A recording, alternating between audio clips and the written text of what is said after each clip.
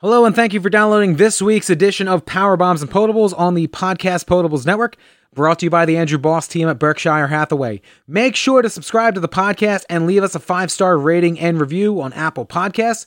You can follow us on Twitter, Instagram, and Untapped at Process Potables. For pro wrestling news and talk, follow us on Twitter at PowerbombsPPN. For news, info on breweries we've worked with, and so much more, check out www.processpotables.com. On this week's edition of Power Bombs and Potables, I go into the news and I recap a lot of wrestling. The man is no longer the champion.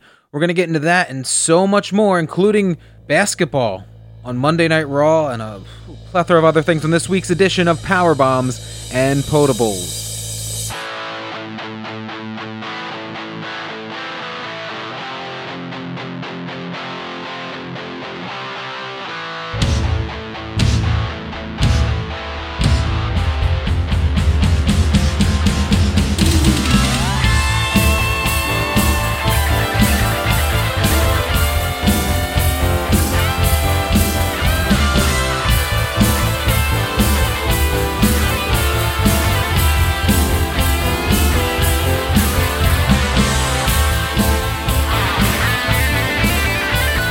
And welcome to this week's edition of Power Bombs and Potables, part of the Podcast Potables Network. My name is Corey Oates and I am your host. This week and every single week we drop Monday morning as we recap the prior week in the best of and the worst of professional wrestling from several different brands. But before we recap all of the week that was in professional wrestling, as always, we start off with this week's Quick Sips. And for this week's Quick Sips, I am drinking water. Sorry to take the veil off the gimmick here, but I've had a lot of beer this weekend. So it's a Sunday night, and I'm tracking this podcast for you. So we're drinking water here tonight, but don't worry. We have plenty of news this week to go into. First, Alberto Del Rio was arrested on May the 9th in San Antonio, Texas. The original assault took place on May the 3rd, and Del Rio reportedly fled the scene. TMZ reported that Del Rio allegedly accused the victim of being unfaithful. The victim says that he smashed her cell phone and laptop and attempted to burn her passport. The attack began around 10 p.m. on May the 3rd and continued until 2:30 p.m. on May the 4th. Del Rio slapped, choked, and tied the victim up. At one point, he shoved a sock in her mouth to keep her quiet. The woman stated that she could not breathe during this time. Also, Del Rio hit her several times in the head that left her feeling woozy and dizzy. She claims that Del Rio also sexually assaulted her with his penis, other various objects. She was adamant that she does not consent to any sexual activity between the two. The victim said that she is afraid of Del Rio and plans to leave the city of San Antonio, Texas as soon as possible. She apparently had multiple bruises on her face, arms, legs, and neck. Whew. Del Rio was released last Sunday morning on a $50,000 bond. What a fall from grace this guy's had in the last several years. Safe to say that he will probably never, ever be in the WWE again. PW Insider is reporting that Impact Wrestling has signed Su Yung to a new multi-year deal. Her previous deal expired in March, but the two sides couldn't come to an agreement on the renewal until now. Young debuted in Impact back in 2016 as also a former Knockouts champion. She is a veteran of WWE's former developmental territory, FCW, where she competed as Sonya. This past Monday on Raw, the WWE introduced a new crossover rule. The rule allows some level of crossover between the Raw and SmackDown brands. The rule is being described as a simpler version of the convoluted wildcard rule that was in effect last year. The idea is to allow talent to appear on separate brands during the current pandemic. Obviously, the recent low ratings are a huge factor in this decision, and the idea reportedly came at the network's request. On Monday, Mattel announced that due to circumstances out of our control, Sting needed to be removed from our Legends Series 7. We'll look to include this figure in a future wave if he becomes available to us again, which started the speculation that came out on Tuesday as officially Sting is no longer under contract with WWE. With that being said, it's possible that the two sides could still work out a merchandising deal in the near future. Could also mean that he's going to AEW, which there were several rumors and stories that came to fruition this week that could mean that he's going there, maybe to have another match. Dear Lord, I hope that that's not the case, but you never know in this day and age in wrestling. WWE announced that Sami Zayn has vacated the Intercontinental Championship, and a tournament to determine a new champion will be taking place. It was confirmed on this week's edition of WWE Backstage Tuesday night that Zayn is not able to compete, and the title has been declared vacant as a result. A tournament to determine a new champion began this past Friday night on SmackDown. The bracket was created eventually. Zayn is choosing not to appear on TV, though, these days due to his concern over the coronavirus. WWE officials have said that anyone that doesn't feel comfortable working doesn't have to show up. Of course, that obviously won't go over well with WWE officials, obviously, especially Vince McMahon, and because he's been at all the tapings. And as a result of that, they aren't going to wait around for Zayn to return when he feels comfortable to do so. Zayn last appeared on Night 1 of WrestleMania 36, where he defeated Daniel Bryan to retain the Intercontinental title. It was announced on Wednesday night's Dynamite broadcast that boxing legend Iron Mike Tyson will be making an appearance at next Saturday's AEW's Double or Nothing pay-per-view. Tyson will be presenting the AEW TNT Championship title to the winner of the Cody Rhodes versus Lance Archer match. Rachel Ellering wrestled under the WWE NXT brand as Rachel Evers. The daughter of the former Road Warriors manager Paul Ellering took to Twitter on Wednesday night confirming that she has been released from WWE. Evers signed with WWE back in January of 2019. Retrosoft Studios announced that the final 2 members of the roster for their upcoming Retromania video game will be former WWE superstars Brian Kurt Hawkins Myers and Matt Zack Ryder Cardona. They've been added to the Retromania video game, which will be released on the Nintendo Switch, PC, PlayStation 4, and Xbox One in June. This game is being billed as the official sequel to the 1991 arcade hit WrestleFest from the WWF. The game looks awesome. Obviously, I don't own a current video game console, but if I do end up with one, you can pretty much imagine that I'm going to get this game. The roster is stacked with plenty of retro people, everybody from the BWO to the Rock and Roll Express. I know that there's several current NWA stars in there, as well as Tommy Dreamer's House of Hardcore, adding the Matt Cardona and Brian Myers aspect. This game is just going to be ridiculously awesome, and it has that retro feel. It's not overly produced, and it just brings you back to those times when you were young and sitting in an arcade. Saturday night, the news on the departure of WWE's Drew Gulak were released.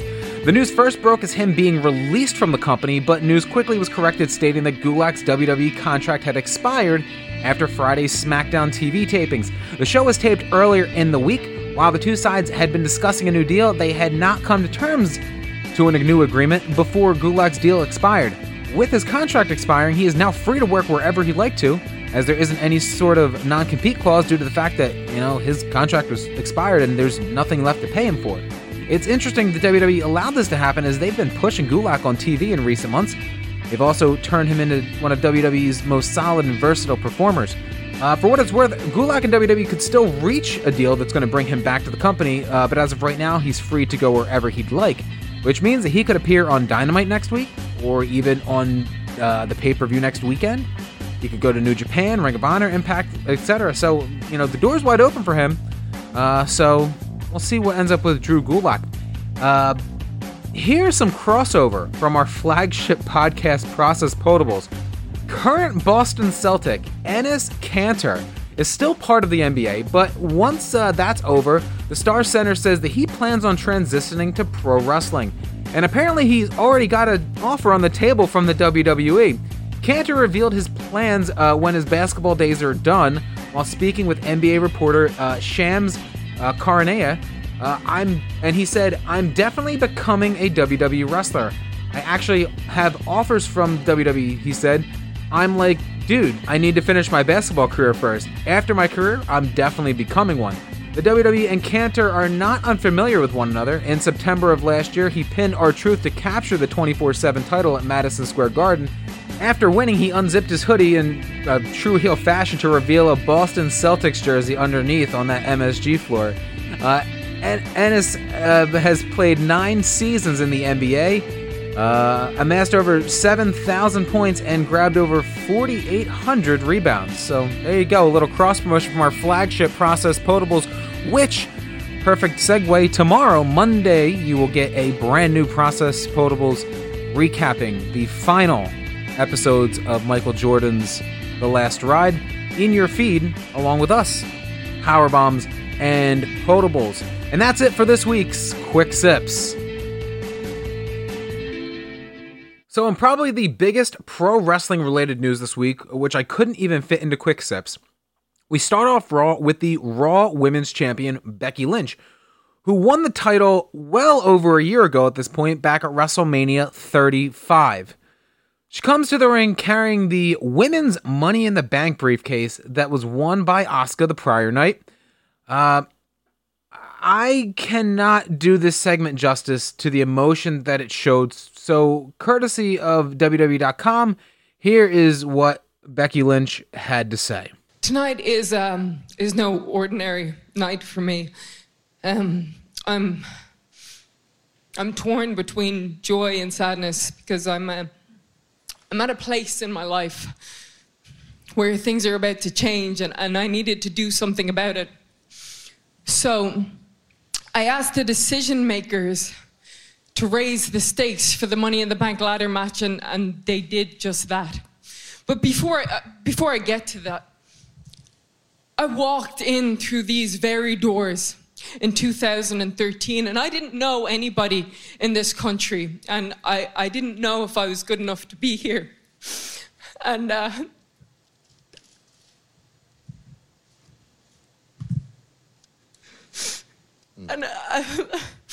I didn't know if anybody would care about a loudmouth Irish woman who loved puns and toast. But somewhere along the line, I learned that they did care, and they cared so much that they put me on their shoulders and they carried me into history, and I will never forget that. Through injury and triumph, it was the fans who stood up for me, who had my back. And it was the fans who I grabbed onto when I didn't have anybody else. And that is why it is the fans, it is you at home, that deserve to hear this from me first. That I have to go away for a while. You have beaten me when nobody else could. You have been the best wrestler in the world for a long time, and this is why I am so glad that this is happening to you. Because the match last night, it wasn't what you thought it was. It wasn't for an opportunity to win the championship. It was for so much more. And I know you haven't been able to unlock this, because there's a combination.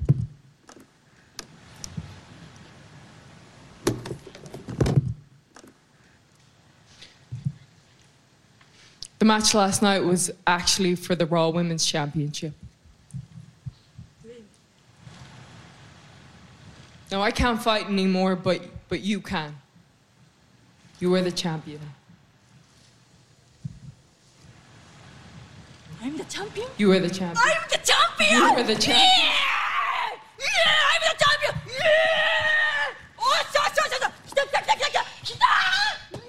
So at this point is pretty much where Asuka prances around the entire PC with the title for about a minute and a half. But wait, there's more to this. You are the champion now, and as happy as you are to be the champion, I might be a little bit happier. So you go and be a warrior, because I'm gonna go be a mother. So for starters, my first thought on this is there's gotta just be so much heat on Seth Rollins over this. I could say as a guy who's almost 31, I'm in the very close range. I think Becky's younger than me even. Seth's in his early 30s. that this is a decision that two people had to expect could happen. These things just, not tend to happen always on accident. And they knew what they were getting into. But as someone who's in that age and they're in the situation that they are professionally, they went into this knowing equally that there could be ramifications that could affect their career in the way that things are. So I guess I give them credit for not letting their current spots, Becky being a champion now for over a year, and obviously this happened while she was still champion for under a year, but it's obviously come over this way. And Seth, who's been a main player for a long time, are just, willing to take whatever it is so they could not be letting their careers dictate their personal lives. And I give them a lot of credit for that. Now, as much as I'd love to have actually seen Becky lose the title, the way they did this was done. I thought it was unique and I liked it. It was done so well. And the thing is the real raw emotion that Becky showed, they're going to use that footage forever. It's going to now, everybody who was sick of her not being there, if they have the slightest ounce of a heart, they are going to be overwhelmingly accepting when she comes back. Maybe SummerSlam of 2021. I know that they're expecting in December. That gives them 8 months. Vince McMahon has a way of things, so we'll see. My point is that you can imagine the reaction that she's going to get. She's naturally going to get the rejuvenation that she needed to go away for a while, and she's going to be gone for a long time. And she never even had to lose the belt. So this is like Stone Cold getting run over by a damn car. He never lost, but he came back in 11 months and the crowd was ready for him. And you can bet your best dollar that they're going to be ready for a fresh Becky Lynch, who I'm sure will be ready to be the man once again. I'd be wrong if I didn't say congratulations to Seth and Becky on the big announcement. And hey, Seth, congrats on the sex, buddy. We come back live, and Charlie has Becky in the back. Natty and Rey Mysterio come up to her to congratulate her. And then a whole parade of the roster comes to meet her backstage and congratulate her as well. I thought it was a nice touch. Lashley versus Humberto Carrillo in a no disqualification match here. Carrillo gets some licks in, even a chair shot, but Lashley has been pretty unstoppable as of late. It took them as long as 6 resets over the last 14 months to find something for Lashley that, they might actually finally let him roll in a predominant role here. I think that the Lana situation with him is getting worse and worse, so that's good. I guess they're going to drop that. More on that as the show actually goes on. Remember last Friday night when me and Dan were talking about how I hate how they use Akira Tozawa on Raw? Well, it continued. Angel Garza dominated him in a match this week. To be honest, what was annoying was that they worked this as it was supposed to be a squash match, but they drug it out. There's already a dissension between the Zelina Vega stable, which made no sense during this match to me. In the end, Drew McIntyre hits the ring, Claymore's Austin Theory, and Angel Garza and Andrade gets in his face as we go to break. We come back from break, Drew and Andrade in a non-title match. Andrade works the left arm, so they told the story there. This match was not long at all. McIntyre hits the Claymore and gets the win. After the match, Drew gets on the mic and announces that part of the brand-to-brand invitation, he's inviting King Corbin to Raw next week for a match. Kind of underwhelming. MVP and Lashley are backstage, and courtesy of WWE.com, here's kind of what these two guys are hinting at is coming. That I've been seeing out of you, man. Keep that, man. Stay angry. Stay focused, man. And that full Nelson, dude, that's one of the most impressive things I've seen in a really long time, man. But Lashley, let me ask you something, man. No disrespect to the kid. He's tough, he's talented, he's got guts. But what are you doing fighting Humberto Carrillo when you got fools from SmackDown fighting the WWE champion? When was the last time you got a chance to fight for the WWE championship? Do you remember? You don't even remember. I'll tell you, it was 2007. You know what else was happening in 2007? MVP was getting his start here. But even back then, I knew you had something special. And now here we are, 13 years later. I'm back. And where are you? in the same damn location, trapped inside that mental of yours. When is Lashley gonna let Lashley out? That's a rhetorical question. Don't answer that. I gotta go get ready for my match. Just think about it. Marinate on that. Yo, so it's gotta be happening. The Lashley MVP duo, I think they're gonna put them back together. Hopefully not as a tag team. I don't want to see MVP wrestling, but I do want to see him as the mouthpiece for Bobby Lashley. That could be what is missing to get Lashley finally into a world title picture. Next up, a moment of bliss. Alexa and Nikki, the women's tag team champions, are out for this segment. They get interrupted by the Iconics, who have returned, who no one's seen or heard from them in months. They get a match against Alexa Bliss and Nikki Cross, non-title, of course. The match goes about 6 minutes. The Iconics win, and I can actually see a title match in the future. Maybe at the next pay-per-view, but knowing WWE in the way that they've been scheduling on more of a week-to-week thing, this will probably happen as soon as next week or the week after on Raw. I actually think that, now as I'm saying this, that this match is going to be scheduled for tomorrow night on TV. All right, so let me just paint the picture here. Charlie Caruso is in the back with Rey Mysterio. Seth Rollins shows up, like my dude just saw a damn ghost. All right, Rey congratulates Seth on him becoming a father, saying that it truly changes your life. He puts his hand out for Seth to shake, and Seth just walks away. Like, nothing phases this dude. All right, dude just, quote unquote, just found out that he's going to be a dad. My man shook here. All right. Up next, Shayna Baszler cuts the most scripted shoot promo of her career. And we're just rolling tonight. And courtesy of WWE.com, here is what she said. How stupid do you have to be to get knocked up when you're the champion? Here's a fact. 10 out of 10 mothers will try to convince you that pregnancy didn't ruin their careers. You're trying to tell me Becky Lynch becomes the longest reigning Raw Women's Champion and throws that all away just to house some miserable parasite? Imagine the man, barefoot, fat, on the couch eating bonbons. Yeah, that kid's gonna suck. You know who the father is? I rest my case.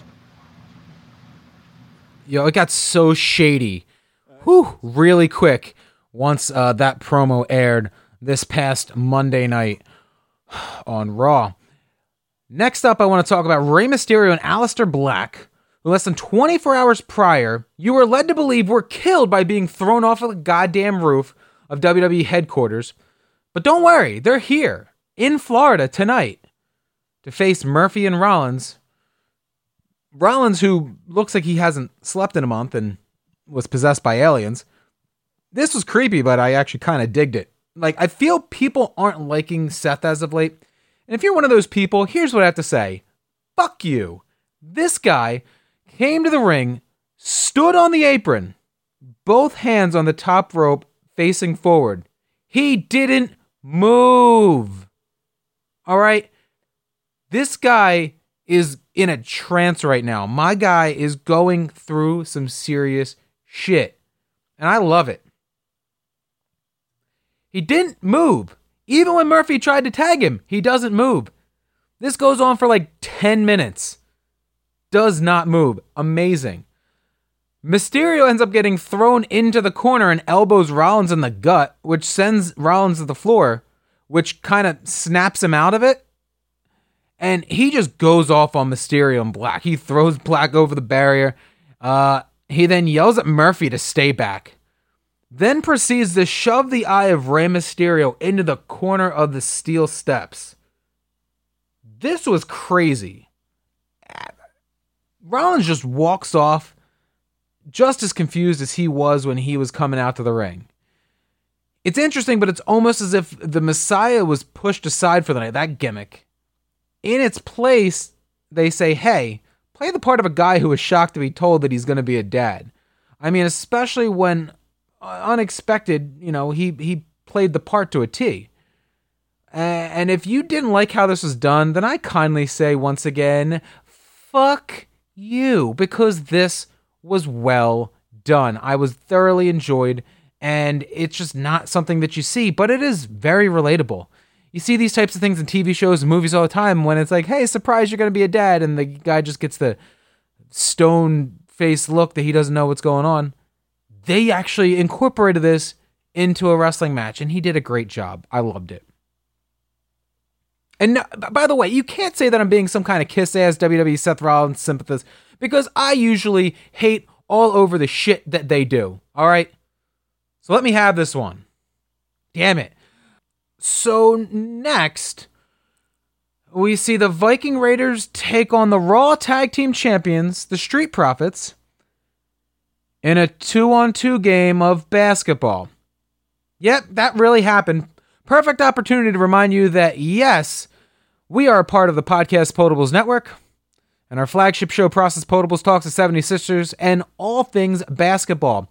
New episode dropping today, Monday, discussing the last 2 episodes of The Last Dance. On a WWE-related side note, while I'm striking at it, and relating to that Last Dance, the WWE Untold with Karl Malone and Dennis Rodman that really goes into the effect of the heat between these two guys and the teams of the 1997-1998 NBA Finals is on the WWE Network. Watch it. It is absolutely tremendous. So back to Raw. Very WWE of them to be the first to say that they had the first televised basketball game before the NBA. My goodness. The story, because this is the fucking WWE, is that the Viking Raiders have zero clue how to play basketball because they're Vikings. You can't script this shit. Well, you can, and they did, but it is that bad. See? Let me have the Seth Rollins, because this fucking sucked. I actually reached out to Dan from Process Potables, and I asked him to watch this. And when I first told him that there was wrestling, that they crossed over into basketball, he was like right on top of it. He went and pulled up the Hulu and watched this. And he did watch it. And his response was,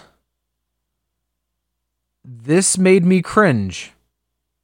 Yeah, it was bad.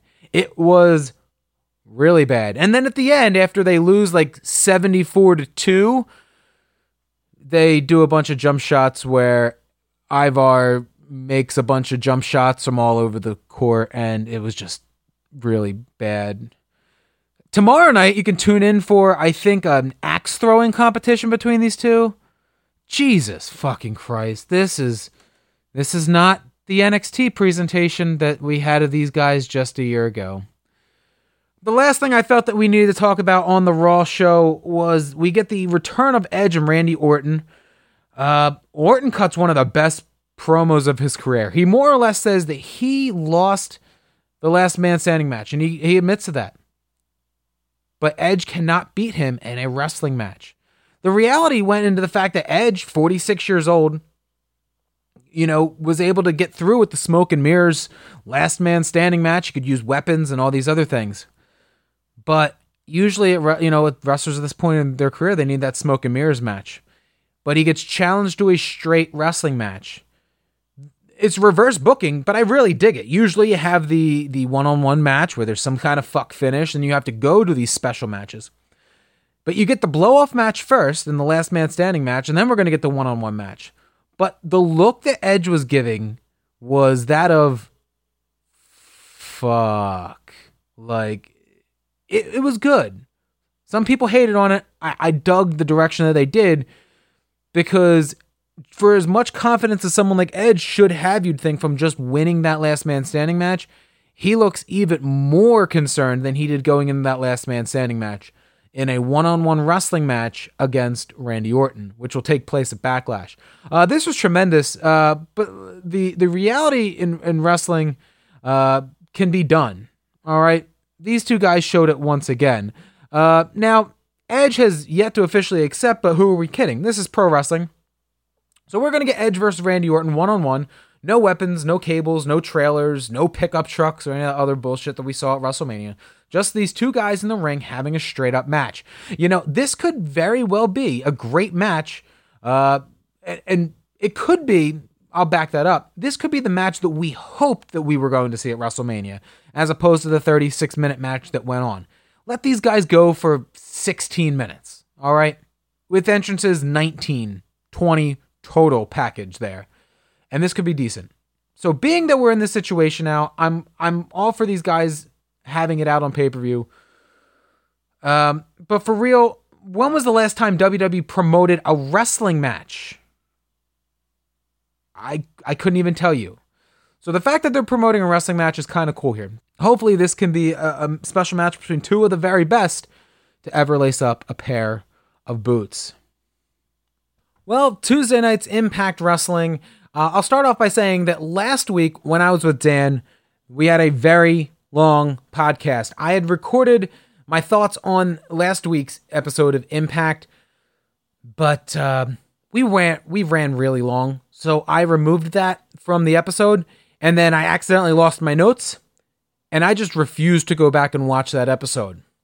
So I can tell you that based off of that 2-hour show, and that I had maybe 3 paragraphs, there wasn't much to talk about. So we'll talk about this week's episode. It starts off with a package talking about how great Moose is. They had the legendary TNA, very soulful, deep-voiced announcer come back to narrate this.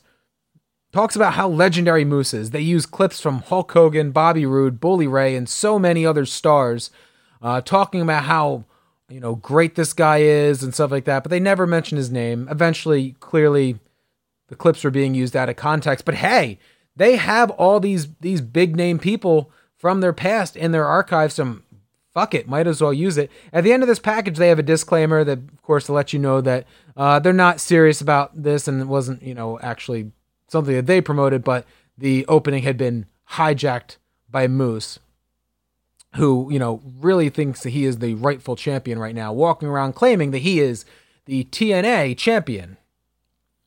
Now that it's Impact Wrestling. Very strange times we live in here. Madman Fulton versus Hernandez. Oh yeah, that's what happened last week. We announced that there's another fucking tournament in wrestling. So yes, every single promotion in wrestling now has a tournament ongoing. The WWE has one on NXT. They have one going on SmackDown. AEW has one on Wednesday nights, and now Impact has one. But this tournament is to determine the number 1 contender for Tessa Blanchard's Impact World Championship. Madman Fulton versus Hernandez, OVE, these guys are lost without Sami Callihan, and they've split, so I don't know what's going to end up with them. Hernandez wins and advances in this tournament. Kimber Lee debuted last week, and they set up a match this week for her and Havoc. We get another appearance by Nevaeh. Kimber Lee ends up winning this match. She connects with a punch wearing brass knuckles to the face of Havoc and then stacked her up for the win. Rohit Raju versus Trey of the Rascals in the tournament. These guys had a fine match. Trey wins and advances in the end. Now they've done these matches for 2 weeks in a row up in Canada, where the tag team champions, the current champions, the North, are taking on 2 enhancement guys that they're shooting cinematic style, and it's bad. It's fucking shitty. I hate it. I don't like anything about it.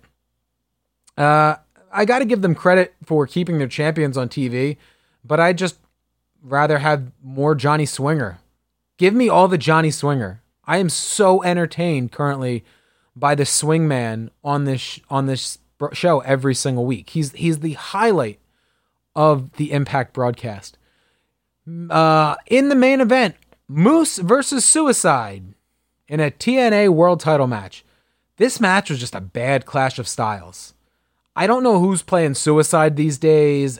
Could be TJP. He's under contract with Impact, and he played Suicide that turned into Manic, that turned into TJ Perkins, all under the Hogan era of TNA, and they have somebody playing the character again, but the timing of this match was just off the whole time. It was just bad. Moose ended up winning with a spear, and that was this week's Impact Wrestling broadcast. All right, AEW opens up with the Murder Hawk monster Lance Archer with Jake the Snake Roberts.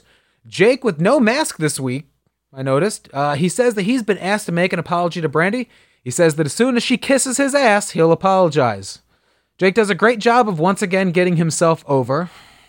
Just as he finally starts to get over, the active wrestler, Lance Archer, we start to hear an engine revving. Yes, that would be Cody revving up his engine of his F-150 outside of the building. He then runs over a barricade, and he gets out of his truck where this whole segment just falls apart for me. Cody and Lance Archer finally touch right before the pay-per-view, which I was kind of happy with them not touching prior to, but, well, fuck it. This is tape TV, damn it. We can do whatever we want. Cody then charges towards the ring, and he gets his hands on Jake. Well, right when he's about to start getting anything to, serious happen, Lance Archer will come from behind and attack, and this happens several times. They battle in the ring, back and forth, and every time, like I said, he almost gets his hands on Jake. Archer takes back over. In the end, he ends up leaving Cody laying in the ring, which was the correct thing to do here. Just a damn shame that Jake had to get himself over prior to the guy who's actually wrestling a match in 10 days on pay-per-view. Jurassic Express with Best versus the Best Friends and Orange Cassidy. They use this match to bring back Rey Fenix, who attacked Orange Cassidy. Easy for me to say. So naturally, you'd think that they'd have a match at Double or Nothing. Nope, we're going to get that next week on Dynamite. MJF attacked Jungle Boy. Wardlow attacked Marco Stunt. So yeah, this match was just an entire mess. In the end, I don't even remember who won the match. It really wasn't important. It was meant to set up and advance other stories here, as in MJF versus Jungle Boy, that we're going to get at Double or Nothing. Rey Fenix versus Cassidy, which we're going to get on TV next week. And yeah, Hikaru Shida versus Nyla Rose is announced for the AEW Women's title next weekend at Double or Nothing. Santana and Ortiz versus Kenny Omega and Matt Hardy. Fun match here. All the broken Matt antics were out. Biting people, yelling out his phrases. Sammy Guevara hobbles out to the ring with a neck brace on and using a chair as a cane. So naturally, Matt gave him a crazy looking twist of fate that Sammy took right on the top of his head, because Sammy's just a bumping machine here. Hardy wins with a modified twist of fate onto Santana off the middle rope. Next up, we're running through these, if you haven't noticed tonight. We had a lot of taped shows this week. Chris Jericho versus Shug D, otherwise known as Pineapple Pete. Jericho makes quick work of him. He then grabs the mic and challenges the Elite to a Stadium Stampede match to take place at Double or Nothing. This will take place inside of the 80,000 seat TIAA Stadium. Vanguard 1 then appears. Jericho gets his shirt back that, Vanguard 1 took several weeks ago, and then Matt Hardy burned on TV. But it's still intact here. Strange that I was able to poke that hole. Jericho then once again cuts a promo on Vanguard Run and then destroys it with a baseball bat. Matt Hardy comes out by himself crying. So naturally, a man who's upset and crying by himself runs off the entire inner circle so that he can pick up the remaining pieces of Vanguard 1, his friend, and walk off with him. Brody Lee versus Christopher Daniels, the Fallen Angel, in our main event. Brody Lee controls most of this match. Daniels finally gets some offense in. He gets a chair shot back on Brody Lee right to the head. Hits the Angel's wing for a 1 count. Hits the BME for a 2 count.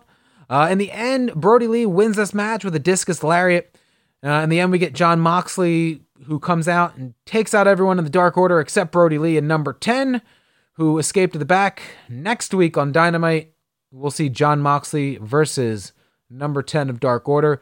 don't forget that next Saturday at Double or Nothing, we're going to get a Brody Lee versus John Moxley. Easy for me to say. I don't know why after a year I still am having these symptoms where I want to call him Dean Ambrose, for the AEW World title, which also next Saturday night after, I will be doing a recap of this show with Dan, and we will probably post that either Sunday morning or as an extended portion of next week's Power Bombs and Potables episode. We will let you know the actual decision of that next week when we get there to see how much content we actually have to talk about. But for all those updates, make sure you follow us on Twitter at PowerbombsPPN. And this way you can stay in the know with all things pro wrestling and my thoughts on the current state of wrestling. Moving on to NXT from this week, we start off with the NXT Tag Team titles on the line. Matt Riddle, Timothy Thatcher defending against Imperium.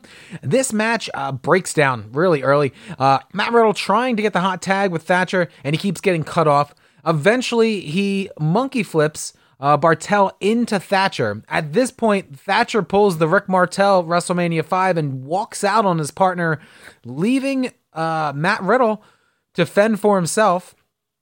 And Imperium hits a European bomb on Riddle to give us new NXT Tag Team Champions. So, interesting.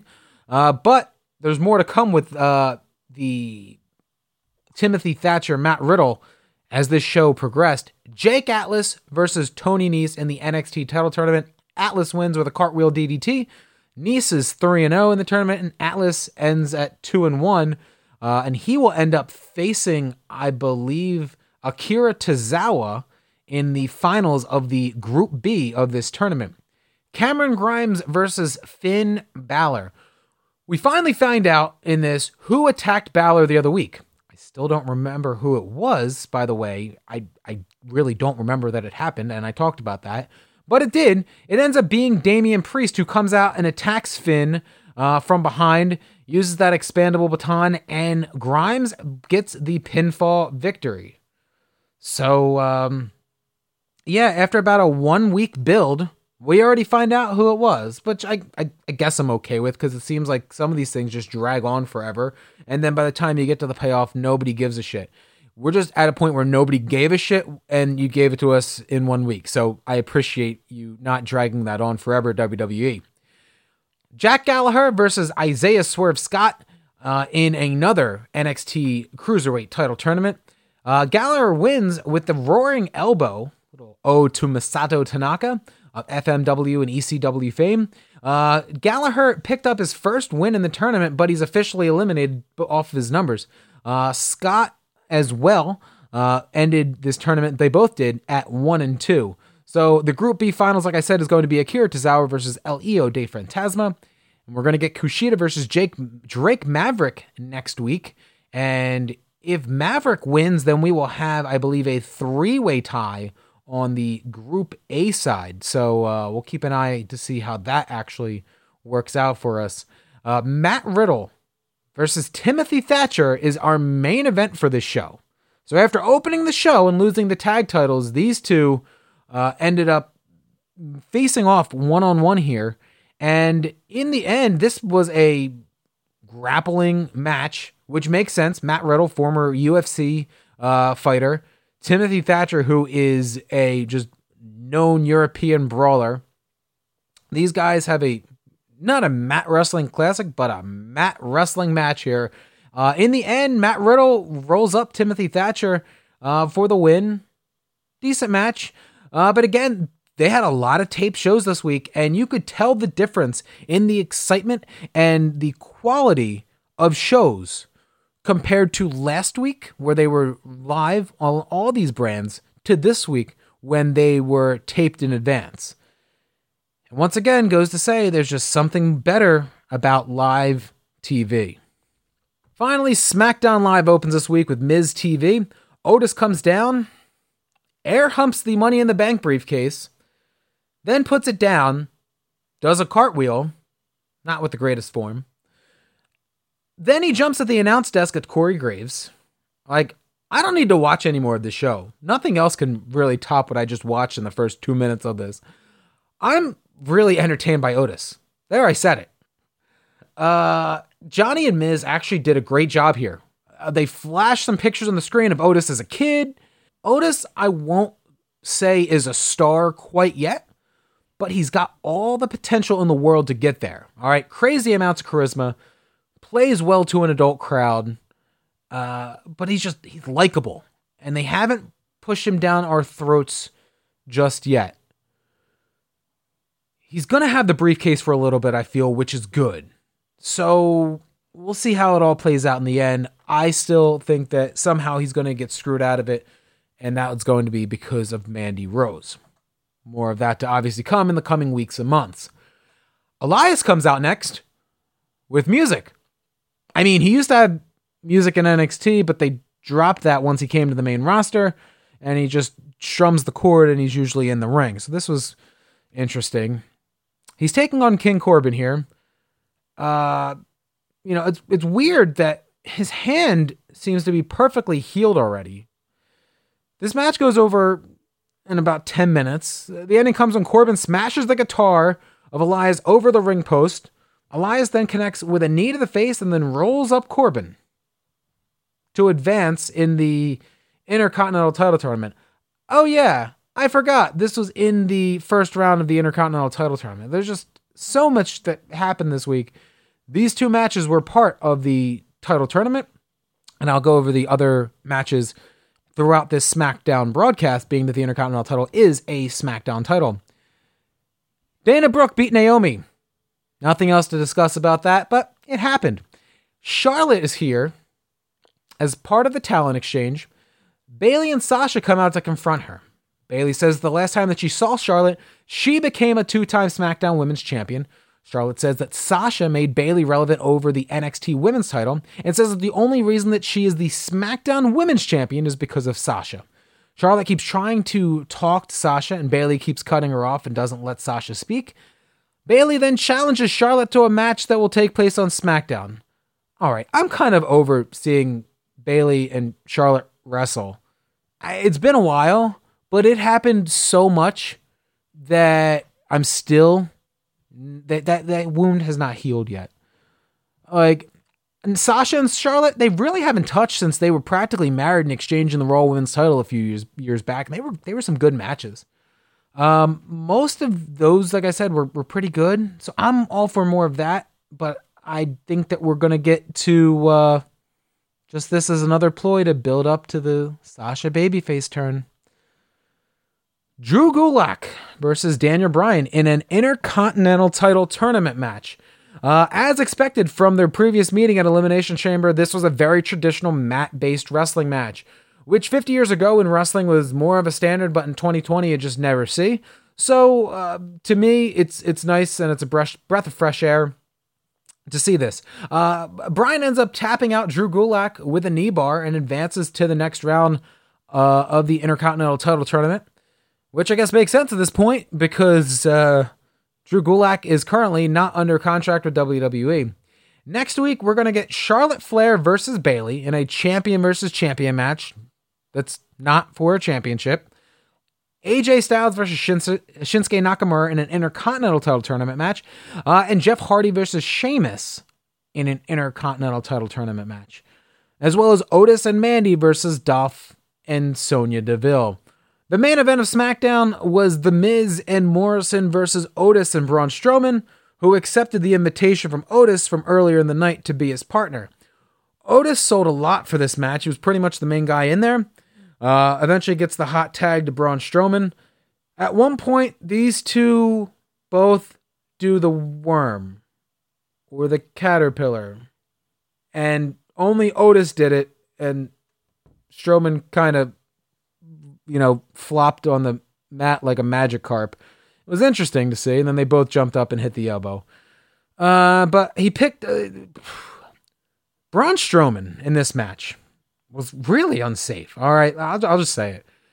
At one point, he picks up Morrison for a suplex. He didn't even get him up all the way and just kind of dumped him on his arm. It could have been bad. He could have separated his shoulder from that. bad to the point even where when he goes for the run around the ring apron, Morrison just bailed over the over the barricade and left Miz to just be the only person that took the shoulder block from him. In the end of this, Braun wins with the power slam. Afterwards, they tease that he's going to attack Braun from behind, but he doesn't. Him being Otis, pronouns pal. But they tease that because of Mandy was trying to distract Braun so that Otis could do it. I think that they'll do that for a little bit, but right now it only makes sense for Otis to cash in on a heel, in my opinion. And Braun Strowman being the babyface champion doesn't really work for me, brother, on that. All right, so that's it for this week's edition of Power Bombs and Potables. Tell me, as the week goes on, the things that you like in pro wrestling and things that you don't. If there's something that you see, if there's something you want our opinion on, we are always active on Twitter, at PowerbombsPPN. You can subscribe to us. We are on our own feed now. For another 2 weeks, we're going to be on the Processed Potables feed as well. But after that, we're solely going to be as part of the Power Bombs and Potables feed in iTunes and Spotify. So look us up, subscribe, please. This way you can get us every week and hear what we have to say. Of course, next Saturday night is AEW's Double or Nothing. That will happen before we get the next episode of Power Bombs and Potables out. So we will be recapping that either as part of next week's show or on its own. For more updates on that, follow us on Twitter at PowerbombsPPN. Once again, have a great week, everybody. My name's Corey Oates. I'll talk to you next week. And until then, next weekend's is Memorial Day here in the States. So until then, when we meet again, stay safe and stay over.